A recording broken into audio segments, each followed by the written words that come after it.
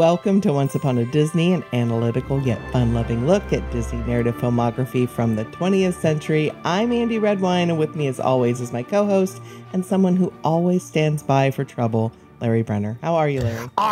Andy. It been many a year at sea, but I'm glad to finally be back with ye NG podcast. Man. I'm going to do the whole episode this way. Please don't. Okay. What movie are we doing today, Larry? We be doing Treasure Island from 1950. Okay, that's it. I'm done.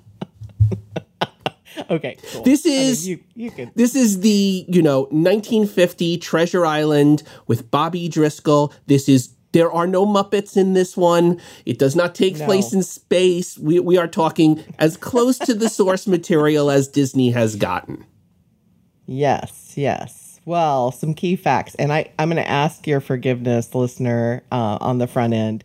If I get into the weeds a bit here, my research this week I found more jewels in this than research than I have found in any other show that we've done. Wow. So it was a lot of fun for me. So hopefully it translates well for all of you.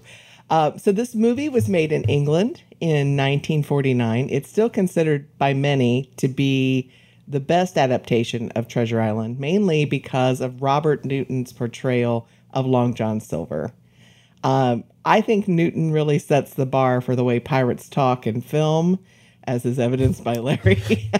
You don't know how much I really do want to do the podcast that way. I won't. You should totally. No. Okay.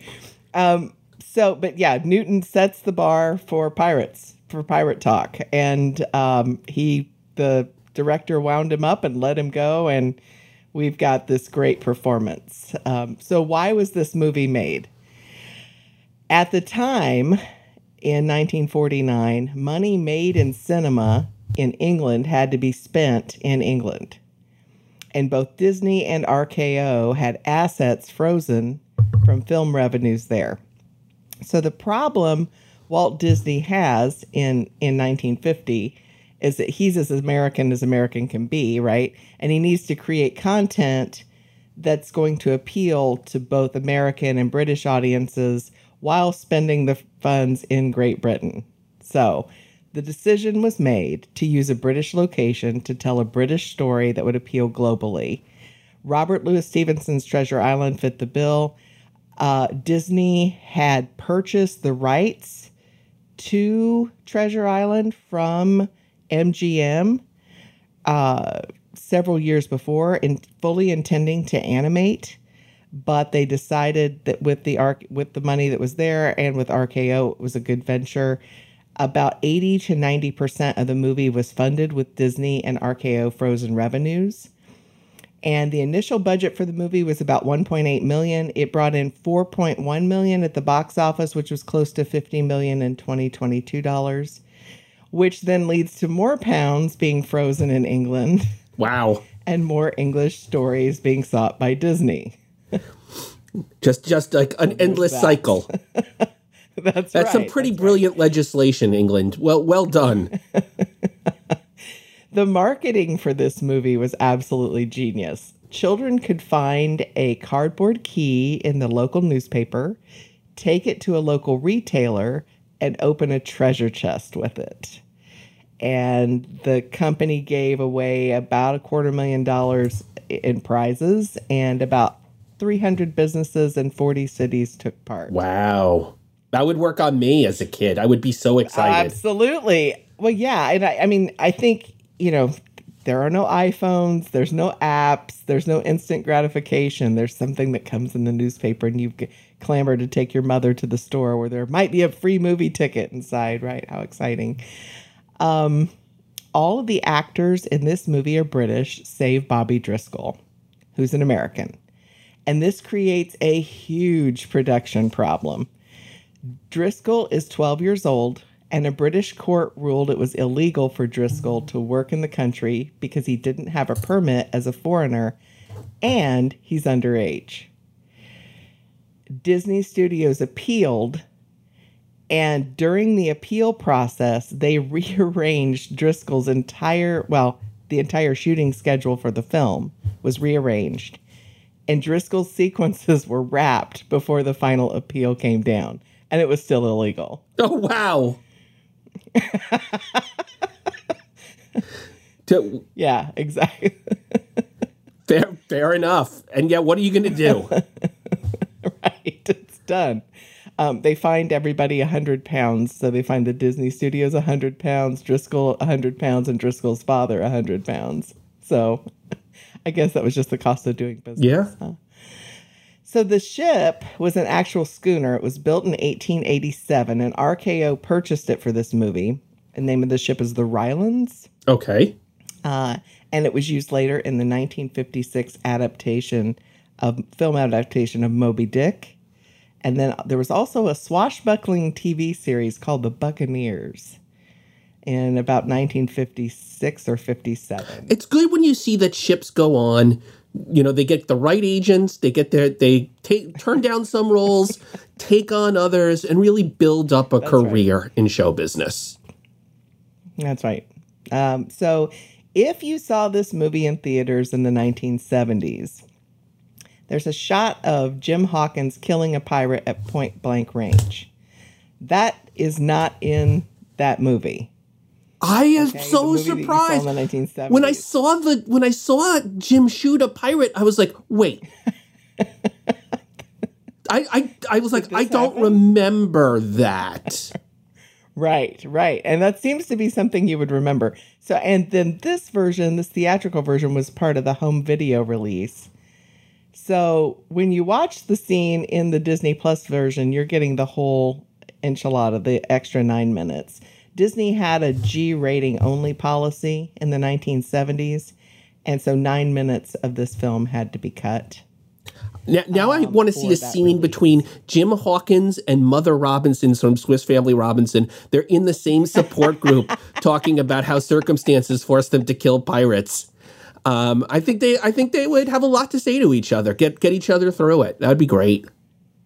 I do. Now, this film, of course, is an adaptation by Robert Louis, the novel by Robert Louis Stevenson. It was originally entitled The Sea Cook, A Story for Boys. Yeah, new title better. Yeah, exactly. Stevenson crafted the novel from stories he found in Captain Charles Johnson's A General History of the Robberies and Murders of the Most Notorious Pirates. Charles Johnson was a pen name, and while some scholars believe this book to serve as primary source material for known pirate biographies from the time period, others question the validity. So may not be completely accurate. And I thought this was a documentary.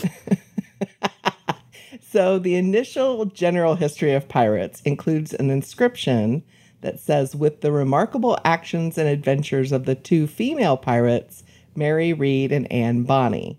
So if you like pirates, these two women are definitely worth your time.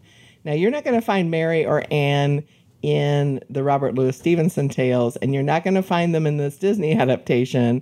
There are no women in this film at all. This is a world without women. This is a world, yes. Like, there is one woman who is referenced, but by and large, like there's only one gender, and it's men. That's it. Right. It's weird. It's weird to me. It is very weird. So, an maritime historian, David Cordingley, in his works, busts the myth of most of what we think we know about pirates today. He claims that buried plunder is a myth, that pirates really didn't drink that much rum, and that most of them were devoted family men. Pirate ships were the original republics, where captains were elected by crew. Crews tended to be less divided by class and racial differences, and any money captured was shared and shared alike.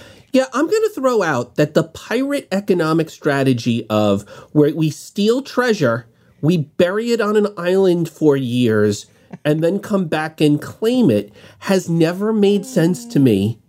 It is just not a good economic strategy. I'm sorry. Like, who is the CFO on these ships?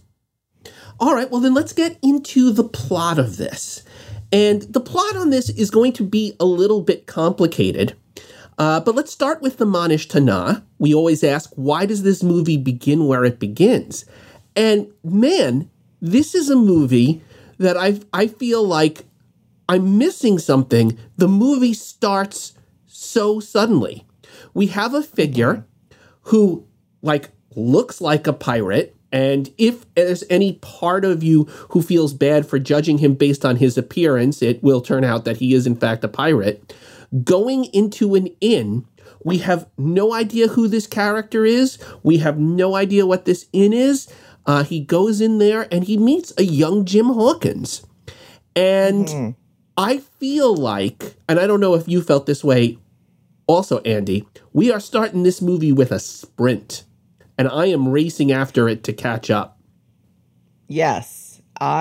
We often talk about how the movie in these films, it takes forever to get to the inciting incident. Sometimes we've talked about how the inciting incident happens in the middle of the film, right?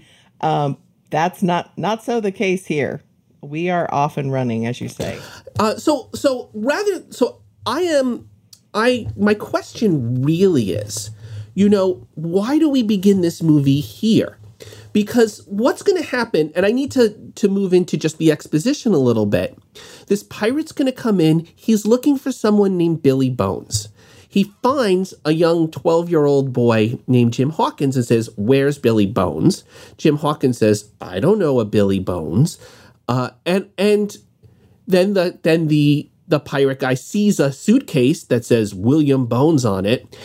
By the way, fugitive pirates listening to this podcast, if you are trying to escape your crew, okay, like your former crewmates, do not indulge in monogrammed luggage.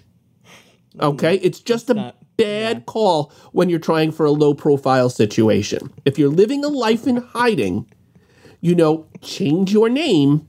Okay, sorry, moving forward. And for me, there's a bunch of things that I feel like should be in this movie before we even get to this point. And one of the, traditionally, and it's been a while since I've read Treasure Island, I believe the story begins with Billy Bones and young Jim Hawkins having a conversation. Billy Bones is telling Jim Hawkins, stories of the sea. Goes upstairs, and then a pirate comes in looking for Billy Bones, and we get a sense of a relationship before we start the plot immediately. And I don't know who Jim is yet. I don't even know if he's lying about Billy Bones yet. I feel like this movie comes in just a little bit too soon. I don't need 10 minutes before we get here. But I do need, I think, 90 seconds? Maybe? 2 minutes? Yeah. Yeah, maybe. I think it's interesting. I think it's an interesting choice. In the book, Jim and his mother take care of Billy, and Billy dies, and the two of them find the map among his things, right? I think it's more dramatic to have Billy clearly want to get better so that he can go find this treasure, but then he almost selfishly gives the map to Jim because he knows that Black Dog and those pirates are coming after him. So if he gives it to Jim, well, they won't find it on me, right? The clue to the relationship that we have is Dr. Livesey said you'll die if you drink this rum. Yes. So it's clear that Jim is caring for Billy. He does lie to Black Dog. He doesn't know who Billy Bones is. It's subtle. But then when Black Dog leaves, we hear Jim and there's Billy. Right? So you've moved us into exposition a little bit. And I think that's right. I do feel like the reason that we start where we start is to avoid hiring a woman on this movie. That the person we would need to get to know Jim a little bit better is Jim's mother. We don't want to see Jim's mother, or the movie thinks we don't want to see Jim's mother. I would like to see Jim's mother. And then we move into exposition, and you're right, all of that stuff absolutely happens.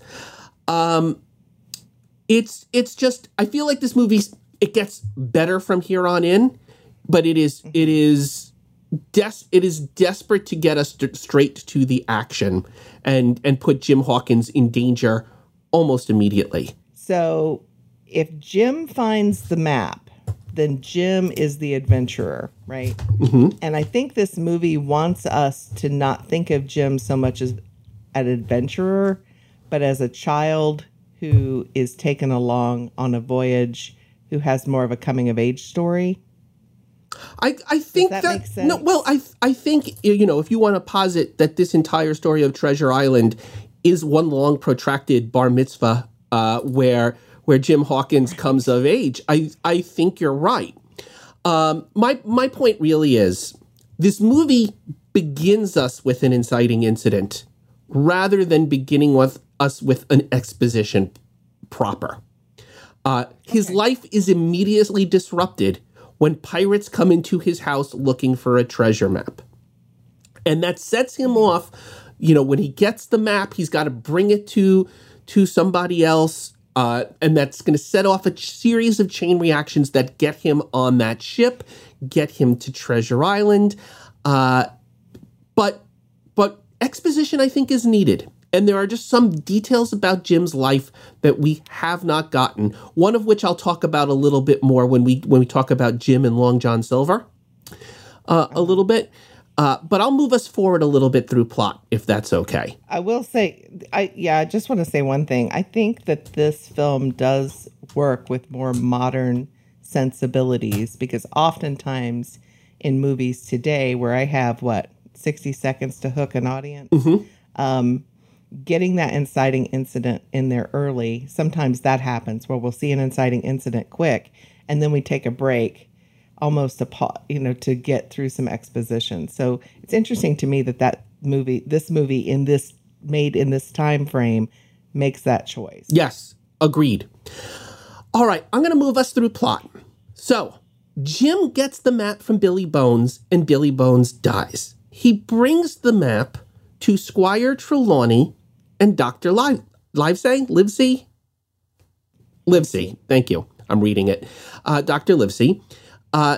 They immediately authenticate the map as being of value. And Squire Trelawney, who wants to have an adventure, I think wants to have an adventure more than he wants to find the treasure, says, we are going on this journey. We are going to go get that treasure. What an adventure it will be. And he promises Jim that Jim will share as an equal partner. This leads Squire and the doctor to hire Captain Smollett to crew a ship.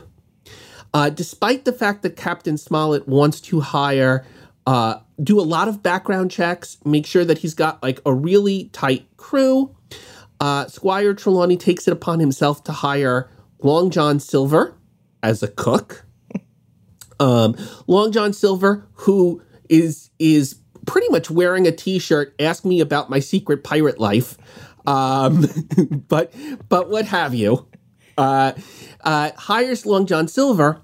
And what's interesting here is Long John, in his role as cook, immediately bonds with Jim. And it's not really quite clear why that bond is forming necessarily. But it's happening, and we don't know, and it is arguably the most important relationship of this entire movie. I would say it is. Agreed. Long John gives Jim a gun and says, keep it secret, keep it hidden.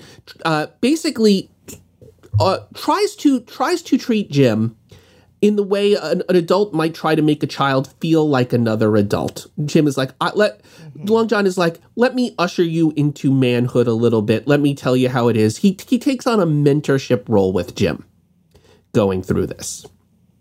They get on the ship, and there's an immediate tension between Captain Smollett and the rest of the crew. Captain Smollett is no nonsense. And Long John and his crew have plenty of nonsense. And it isn't long before we realize there's going to be a mutiny on this ship. That, in fact, Long John has filled the ship with pirates, and the plan is for them to take the gold and the ship, and, bad things will happen to most of our protagonists. So that is all Rising action. In fact, Long John does lead a mutiny.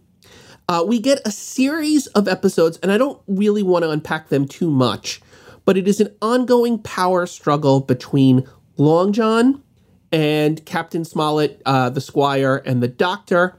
One makes a plan and the other makes a counter plan, and then it's a back and both. What I think is very realistic about this, Long John does not have a 27-step plan to get the treasure. What he does is he is constantly reassessing the situation and making a counter plan. And Squire and the Captain are also reassessing the situation and making a counter plan. But the person who is most important to both of these plans is Jim. Jim is at the heart and soul of this. There is not because of destiny. There's just Jim has access to Long John, and Jim has access to the Captain. And because of that, he's constantly where the action is, and he's constantly in a situation where his contribution makes the difference. The other thing that happens while they're on the island is they meet Ben Gunn, who was exiled onto the marooned on the island by Captain Flint, and has gone a little mad over the years, I would say. Not incredibly so to the point where he doesn't make sense, but a lot of the trappings of civilization have fallen away from him, shall we say. Right. Andy, this movie is headed towards a climax. What do you think the climax of this movie is? Well, throughout the movie, and as you mentioned, the relationship between Long John and Billy, or not Jim. Billy, sorry, that Long John and Jim is so it's an interesting dance. So I would say the climax is really pretty close to the end. Yeah. Where Jim tries to foil Long John's plan by running the ship or the boat on the shore. Long John pulls a gun on him. Long John can't kill him, and he just can't bring himself to do it. And Jim actually puts the boat back in the water. Right. So, and this kind of dance has been happening throughout the movie. So they get one last moment. So they're even. Yeah, I'm going to throw out to you, there are two climaxes, and you're focused on the emotional one, which I think is the more important one. There is the big final fight between pirates and our crew of heroes. That would be the big battle. But it is not. There have been battles with the pirates this whole movie. It doesn't. Right. It's the last one. But it doesn't feel like the stakes have gotten as high as they possibly can. The real dramatic question is, what kind of man does Jim want to be? Because Long John will take Jim with him, and Jim can be a pirate. And in fact, that would be, look, you're a 12-year-old boy on a rowboat with a pirate, and the pirate says, "I'll kill you if you don't come with me, come with me." Even if Jim didn't want to become a pirate, he, might have gone along to get along a little bit here. Sure, but in fact, what makes him ushered into adulthood here is the fact that Jim at 12 years old says, "I know the difference between right and wrong. And if you're going to kill me for it, I guess that's what's going to happen. I'm going to do the right thing here."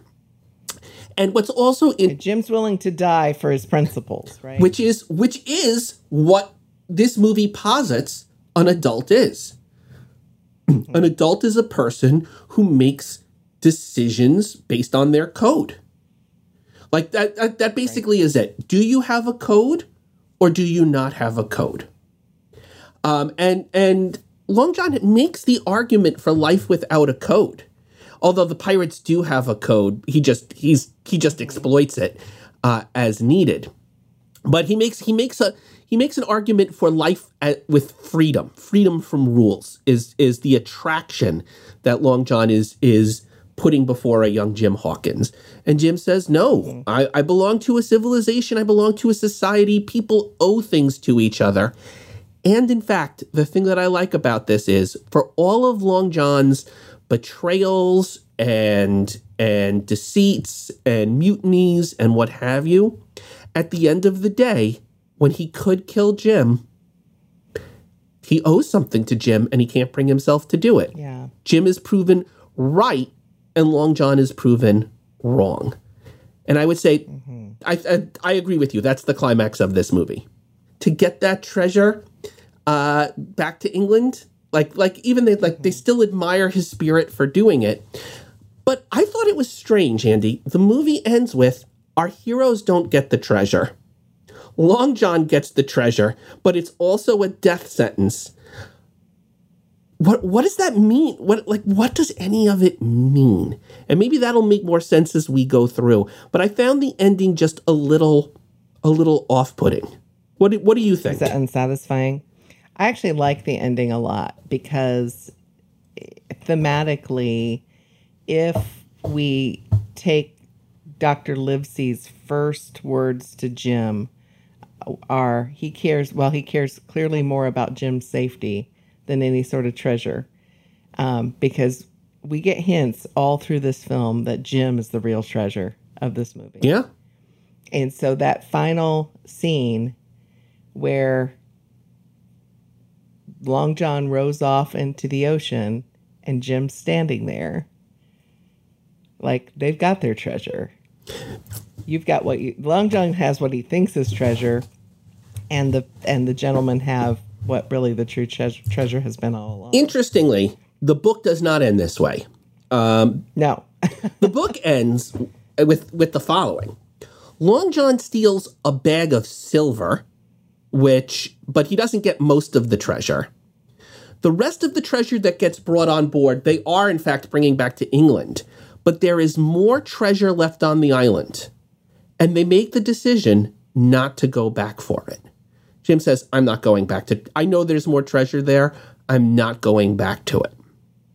And it's sort of like, how the self-destructive nature of greed. They do get some money, and I suppose they do. Captain's got to get paid, right? There was costs in outfitting this expedition. Jim deserves something. He deserves a share, and if his share is nothing because they came back with nothing, that kind of stinks. But Jim has become disillusioned with the idea of let's go and find treasure. Pirates aren't fun for him anymore. And for me, that again is I'm leaving childhood behind and becoming an adult. Jim will never again think of pirates as like a fun adventure in the way that Peter Pan will always want a pirate to be in his harbor. Right. You bring up a different ending, and I had some questions for you regarding crafting and adaptation, especially from really well-known material. What kinds of things, how do you make a decision as a screenwriter when you're managing source material? Like, how do you know what material to keep and what material should be shelved? It seems like in Treasure Island, they're choosing, they're making choices based on theme, and they've settled on one dramatic question. But I'm just curious, and kind of work the source material around that. But I'm just curious as to what you think and how you approach that kind of adaptation. That's a great question, and it is such a complicated question because the answer to this changes from what your source material is to source material. Generally speaking, there is always in a source material the thing that attracted people to want to do it in the first place. And anyone who's going to try to adapt Treasure Island and not keep that thing, in this case, pirate adventure. A kid goes on a pirate adventure. That is That is done. You cannot suddenly make it there are no children. You cannot suddenly make it that there are no pirates. That's like baked into this. But then you have the decision about, hey, there is no way I'm going to fit every second of this book onto the movie. What is important and what is not important? And so much of that's where the role of an adapter comes in and says like, hey, what are the things that are calling to me? Where can I really hook my story? For me, my way in is always through character. Like, I love pirates. I love pirate adventure. All of that is great. But what always hooks me into a movie is a unique relationship. And in Treasure Island, if you read the book and don't come away with the fact that the important relationship here is Jim comes to look to a pirate for mentorship. He's got all of these other respectable people in his life, and the one who feels most like a mentor to him is the villain of the book. You've missed the gold. That's the treasure. Right, that's the treasure of Treasure Island as a novel. Is this exciting relationship between the protagonist and antagonist of the story. And every choice that I would make, other than delivering the thing that I promised my audience, I promised my audience pirates, every choice that I make about what goes in and what doesn't go in comes from how do I put it in service to this relationship between the two of them. And because of that, I think this is a great adaptation. Because I think this movie knows that. I think this movie knows that the heart of it is this relationship between the two of them. My one quibble about the adaptation here is the removal of any mention of Jim's father. Jim's father in Treasure Island, and it's been a while since I've read the book, so forgive me, listener, if I get a detail wrong here. But as I recall, he was a seafaring man who went off on a voyage and did not return. I recall, and this may be an amalgamation of various different Treasure Islands that I've seen and not actually based on the book, but in my mind, I recall that Long John knew Jim's father, or Captain Smollett knew Jim's father. One of them did. And that part of what Jim is doing by going on this adventure is he's got this hope that going on this journey will bring him closer to his father. And I don't mean like he's looking for his father as a character, but you know, it is a reconnection with it. By going on this journey, he's more like his father, but he doesn't know his father. What kind of man was he? Right. And who am I in relationship to who that man is? And so while I would say I love the relationship work that happens between Jim and Long John, what we also need to see is the other characters set up as models for paternity that Jim might also be like, who do I want to be when I get older? And there just isn't room for it in this movie, and I would make a little bit more space for it. Yeah, I think they try it with Dr. Livesey. Yeah. To try to have him be the father figure of Jim, because Livesey is sort of a moral compass for this group of he's the best. Gentlemen. He's the best one of the bunch. Yeah. Squire also puts himself forward as I would be a great mentor to you, but in fact, I don't know that the Squire is much better of a mentor than Long John is, right? Oh, I actually think Long John is a better mentor than Squire. I mean, not great choices there. I mean, if you're gonna learn, you know, how to live in life and how to be somewhat wise, you might use wisdom the wrong way, but Squire's kind of a problem. And maybe we could build up more of a relationship between Captain Smollett and Jim Hawkins here, and we could get another model in there and get a final word as to what an ideal paternal parental figure might be. But this movie doesn't really get there, and that's the thing. So when we're talking about adaptation, that's the thing we lose. And we almost always lose something. We almost always lose something. They adapted the 7th Harry Potter book into 2 movies, and they still lost stuff along the way. Right. It's just, you have to make choices. I was thinking the Lord of the Rings is like 12 hours long, and they still left things out. That's exactly right. Yeah. Okay, well, let's talk about some of the characters. Let's talk about Jim Hawkins and Bobby Driscoll, who is just innocence. You want to talk about a treasure? What a treasure Walt Disney got by finding Bobby Driscoll. He is so great in these movies. And he's got this face, you just fall in love with him the second he's on the camera. It loves him so much that even without any of the exposition, I can see why. They were like, you know what? We're just going to show them Bobby Driscoll, and it doesn't matter what his backstory is. The audience is going to love him immediately. And they're not wrong. Right. Well, the first thing we see with Jim is that he wants to do the right thing. Yeah. He wants to take care of Billy. He's willing to lie for Billy and protect him. He's parenting Billy. Seems like the right thing to. He's taking responsibility for Billy's medical care. Right. He's 12. Yeah. I mean, he's so good and so sincere. Yes. Yeah. And so what does he do when he gets the map? He takes it to the people he trusts. And he probably takes it to the people his mother trusts, because Dr. Livesey says to him, well, what would your mother say, right? Yeah. About you going on this expedition, and I'm concerned for your welfare. And anyway, he wants adventure. He seems to want adventure. He believes the best in everyone he meets. Yes. Yeah. And that's what gets him in trouble. It's his innocence that gets him in trouble. Right. He takes people at their word. Right.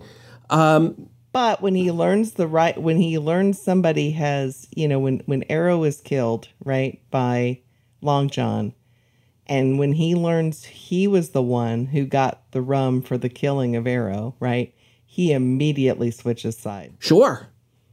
He doesn't think about it. He's not. And so I think that's interesting. And then I think it's also interesting when Dr. Livesey asks him to stay friends with Silver to get information. Now Jim's a double agent, right? Right. The difference between Jim Hawkins and Long John Silver is Long John Silver says things like, you got the word of Long John Silver, right? But when you have the word of Jim Hawkins, that's meaningful. Yeah, I think that's that's something that he doesn't lose throughout this movie. And so to ask him to be a double agent is a real conflict for him. Yeah, he would rather outright be honest about where his loyalties lie. I think that's that's true. He really he spends the middle of this movie a child caught up in a man's war. He's just a pawn in this game between the two of them. And he has to find his own agency to navigate through. And I mean, I think all of that reads. I think he feels a responsibility that 12-year-olds generally don't feel. And he feels responsibility that the other adults in his life don't feel. So Squire doesn't feel that responsibility. I mean, he doesn't feel the responsibility to be careful and take care of people and whatever. What's Squire doing? He's running around telling everybody exactly what the plan is. Well, see, here's the thing about Squire Trelawney, because I think you're being a little unfair when you say he doesn't care. Can we since it's natural, can we talk about him? Yeah, let's just talk about Squire. Squire Trelawney does not think about consequences, which is different from not caring. He, more than Jim, is a kid approaching, let's play a game where we're pirates. Let's go aboard and let's get our ship and let's go have our adventure and come back. It's fun for him. And he doesn't see that actual lives are on the line if he makes bad decisions. He wants to be important, right? And he tells everyone where the good fishing hole is. He's that guy. Yeah, he wants to be good at the game, but it isn't a game. And that's, no. He has more growing up to do than Jim does. But I don't think it's fair to say he doesn't, because there is the scene where he realizes that he has screwed up royally by hiring all of these pirates to be on his ship. Right. And takes responsibility. I would love to see more of also Squire Trelawney through his adventure, coming out the other side an adult. I think we get a little bit of it, but yeah. I mean, I think symbolically, he's who Jim would be if Jim didn't grow up. Well, when he puts a gun to John Silver in one of those last scenes, he assumes that John Silver is going to respect his gentlemancy, right?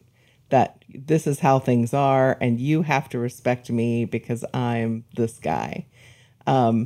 And it's, in fact, his moronic actions, if not for them, then this story would never happen, right? His lack of awareness always brings a turning point in this script. I have always wondered, I don't want to talk too much about Muppets Treasure Island. I have always wondered, as much as I love Fozzie Bear, whether Squire Trelawney was done dirty by having Fozzie in that role. And in fact, this movie makes me realize perfect casting. Kermit absolutely assigned that role to the actor who could bring it to its fullest realization. Well done, Kermit, in your casting decisions. I think it's funny how Squire doesn't trust the captain, and he has no idea how dangerous sailing is. Because the captain is an adult and saying adult things, and Long John is being fun and saying fun piratey things, and the squad, who do you want to hang out with? Who do you want to drink rum with? Yeah, exactly. Well, let's talk about Long John Silver, the guy you want to drink rum with, in that brilliant performance by Robert Newton. He's a con man. He is. The question is he a con man with a heart of gold or a heart of silver? That, I mean, that really is the question. He's a mystery to us a little bit. I have to think if you're in the audience, you like Long John and there's a big part of you pulling for him to pull off his con here. The most interesting thing I think about John is that I really do believe he loves Jim. Maybe I'm fooled, but I think he does. Do you disagree, Andy?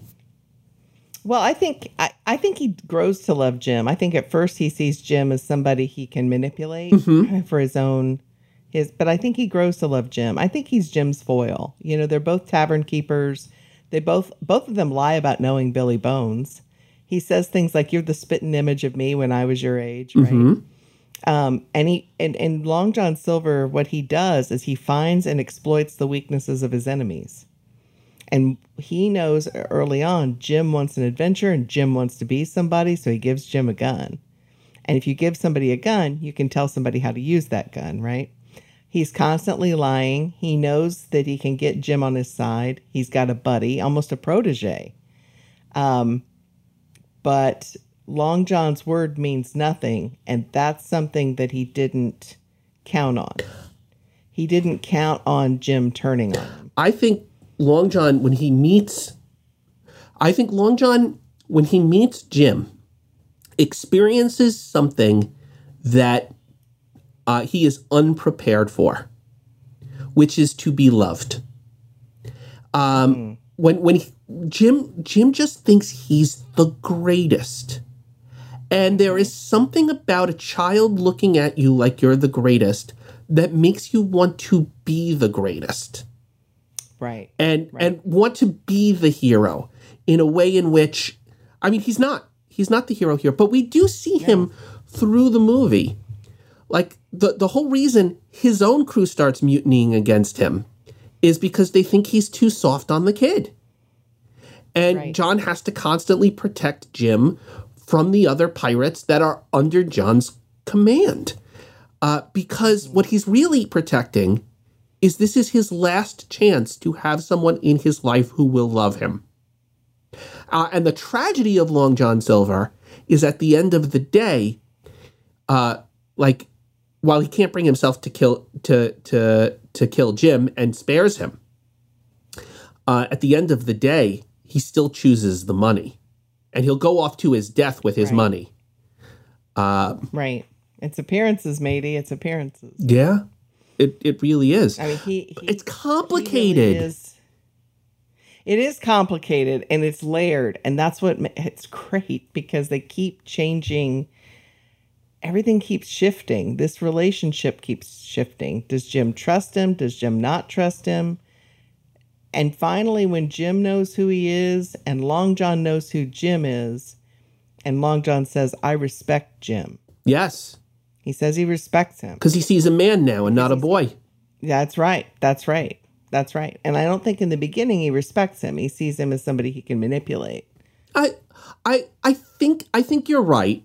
I definitely think he sees there's a lever to manipulate there. I don't want to romanticize it. But I think he's surprised at how much he himself is taken with Jim. It's just not something that was part of his calculations, his own feelings. He's used to manipulating other people. He's not used to caring about it. I think that's fair. Let's talk about Dr. Livesey, Dennis O'Day's character. He's super soft-spoken. Yes. He's kind. He's the voice of reason, the captain, and reconciliation and compromise throughout this movie. It is arguably a boring part to have. Everybody else is doing much more fun. Like when you're the character who says like the reasonable thing and everybody agrees, like you know, the more extreme characters get the spotlight, and you're the one who kind of brought the conflict to a close. You end the scenes, but you don't get to star in the scenes. Does that make sense? Oh yeah, yeah. And he has a moment where he negotiates with Long John for Jim, which is interesting. I think he feels responsible for Jim. He is totally responsible for Jim. Has to answer, that he has to answer to his mother. Right? Dr. Livesey says to Jim, I don't think you should go on this journey. And I don't think your mother will let you go on this journey. And Jim says, if you tell her that it's okay, she'll believe you. He doesn't think the Squire has that power.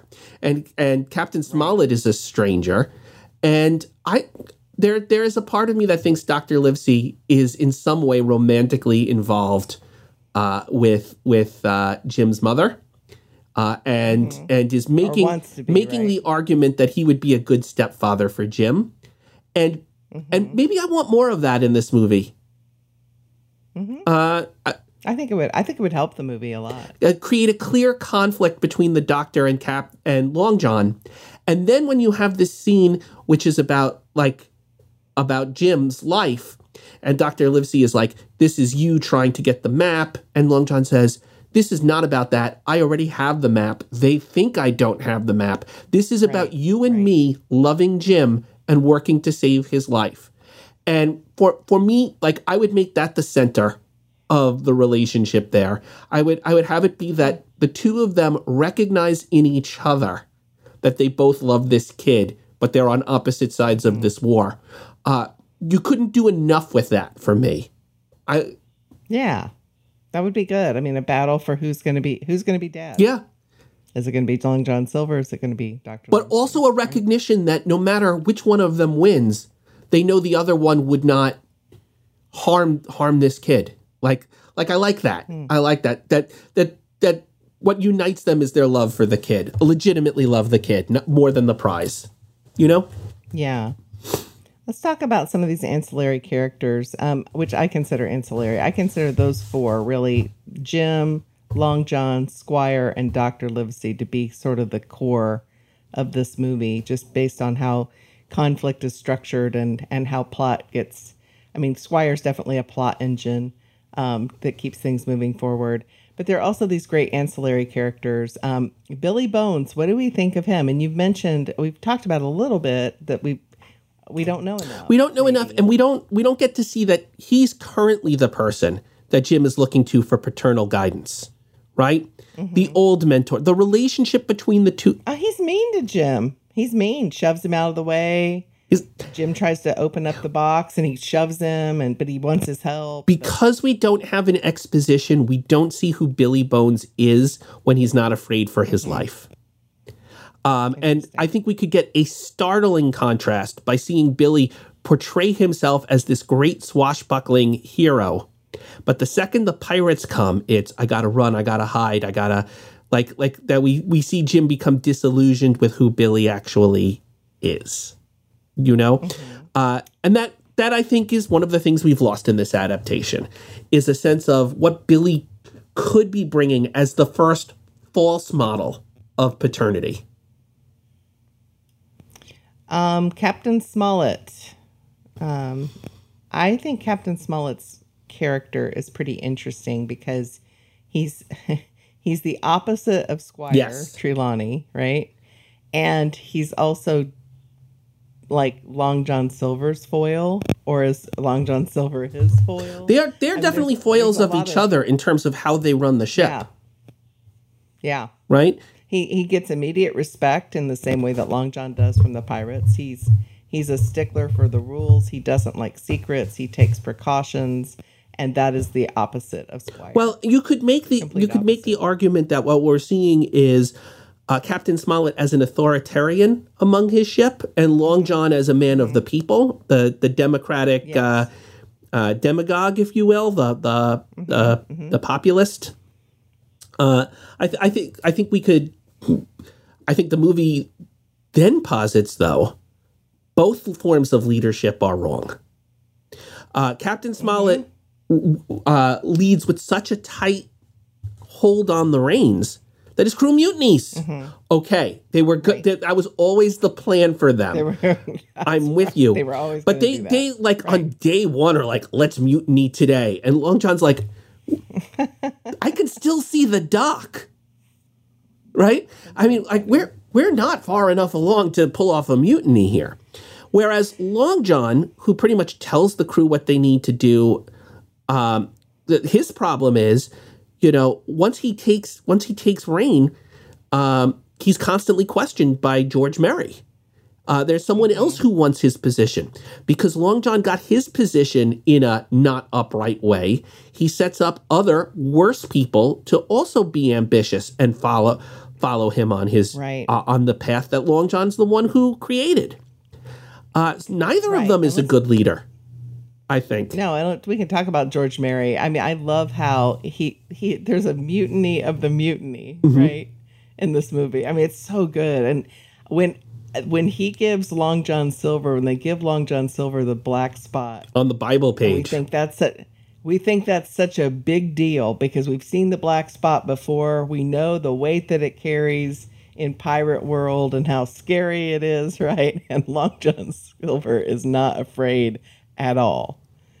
Like, it's like he's not afraid of George Merry. He's not afraid of, and he's constantly watching his back for Merry and protecting Jim from him. Yes. Which I think lends to your, idea about what emboldens George Merry to mutiny is the bit of human goodness in Long John Silver. Long John is not ruthless enough for Merry's taste. And I think if Jim hadn't been on the voyage, Long John would have successfully not only done the mutiny, killed the people but no one would have ever questioned Long John. It's Long John's softness towards Jim that makes them think, oh, he's weak. We can overthrow him too. Yeah. This is a movie about redemptive love, Andy, isn't it? In a way? It really is. I mean, that gets us right into themes, right? I mean, redemptive love works here. This is a coming of age story. And again, at the heart of redemptive love, we learn about what treasure really is. Right? This is a movie about growing into adulthood. This is a movie about what is your code? What kind of man do you want to be? The theme work on this, strong. This is a movie that knows what it's about. I mean, there's truth telling versus deceit. Yes. compromise. There's wisdom over foolishness, right? Oh, there's so much. There's so much stuff here. But again, ultimately, what draws me to this movie is the redemptive power of love. Right? Long John doesn't undergo a full redemption, but he does get a partial one, and it's because of his love of the kid. Right. Found family. There's something about honor. There's something about honor too in this movie, about who is honorable and who is. Because we don't consider Squire to be honorable, right? And I'm not even sure I consider Captain Smollett to be honorable. But there's something honorable about Long John Silver. I think the doctor is honorable. Oh, yeah, the doctor is for sure. There's an interesting moment towards the end of this movie that I'm just now unpacking, like just now. At the end of the movie, Long John wants to give Jim the parrot. And why does he want to do that? He wants to do that because he wants to create a lasting bond between him and Jim that will exist beyond the end of the movie. Beyond the end, they're never going to see each other again. And there is just something about Long John that wants that wants to know that he gave this gift to Jim and that Jim is thinking of him. And Jim does not take it from Long John. No. Does not take it from him, because at the end of the day, that means that Jim is still thinking about becoming Long John. And that you can, and he like recognizes it as this gift that you're offering me out of love is not something I can accept because it comes with too many strings. And wow, what a great moment! Especially, it's brilliant, and I don't think I'm putting something on that moment that isn't there. I think it is fully in the screenwriting of that moment, what this means, and what a powerful but understated way of hitting home the idea of the thought of this movie. Yeah, and it comes in remember, the first thing that Long John gives Jim is a gun, right? And Jim happily takes it. And it came with strings. And it's exciting. Yes, and it came with all these strings. And Jim, when he offers him the parrot, who Jim loves and enjoys, right? Jim says, no, I don't. That's such a great point, Andy. The first gift Long John gave him, in accepting it, Jim was compromised. He can't take more gifts from Long John. He doesn't want to be compromised anymore. How heartbreaking for Long John to offer him this parrot, which comes with no strings, but realize I screwed up this relationship. I should have been giving him love without strings this whole time. Now he can't take it from. Oh, it's so good. It's so good. And he's like, and I respect him, right? He says that I respect. Giving him. That parrot is the equivalent of a marriage proposal, an engagement ring, and Jim won't take it. Jim says, no, we will not always be connected the way you want us to always be connected. Oh, I'm getting chills on that. That's the breakup. That's good. Okay, it's pitch time, Larry. Okay. So given this great novel, and I mean, there's been a lot of movie adaptations of Treasure Island, and there's been, of course, Treasure Planet and The Muppets Treasure Island. And what would you do with this source material? I think Jim needs to grow up and become an adult. I think he does become a seafaring man, and I think he has another encounter with Long John. I do. Yeah, keep going. But I think what has happened over the time where he saw Long John is Long John has done the work to become a better person, has really reinvented himself. But Jim is slow to trust him because he knows with Long John, there's always the con. There's always the con. And the reveal ought to be that at the end of this, there is no con. Long John is still crafty, but has put his craftiness into the service of other people. And Jim is like, I guess you really changed. And Long John says, but Jim, you're the one who changed me. That's what I want as my sequel. Ooh, I like it. I also want to do a story where Jim is older and a sea captain, but I want him to have a mutinous crew. Ooh. And I want him to come to an old inn in Jamaica where Long John's running a tavern. and that Long John is dying, and he gives Jim the map to his buried treasure. Right. And really kind of a redo of this, but only this time Jim as an adult wants the treasure more than he wants the adventure. So he's kind of become a Squire Trelawney type character. And I think it takes a young girl who is actually the reveal is she's Long John's daughter. Great. To remind him of his former values. We need some women in this movie. Maybe we pull a page where the girl is pretending to be a boy and there's a reveal. A la Swiss Family Robinson. Well, there was a lot of that going on with those pirates. For sure. Those two lady pirates, right. Yeah. I think we could marry our pitches. I think we could. Yes. I think there's a way to get everything we want into one, and I think it would be a great movie. So Disney, if you're listening, we're hireable. We are gettable. Okay. All right. Well, what movie are we tackling next week? Oh, you're going to be excited for this one, Andy. I am. I am so excited. We are doing Robin Hood. Now, viewers, there are a number of different Robin Hood movies on Disney+. We want the animated movie where Robin Hood is a fox. Yes. If you are seeing human beings, you are watching the wrong movie. We want Robin Hood and Little John, a fox and a big brown bear going through the forest. That's what we want. Oh, it'll be fun.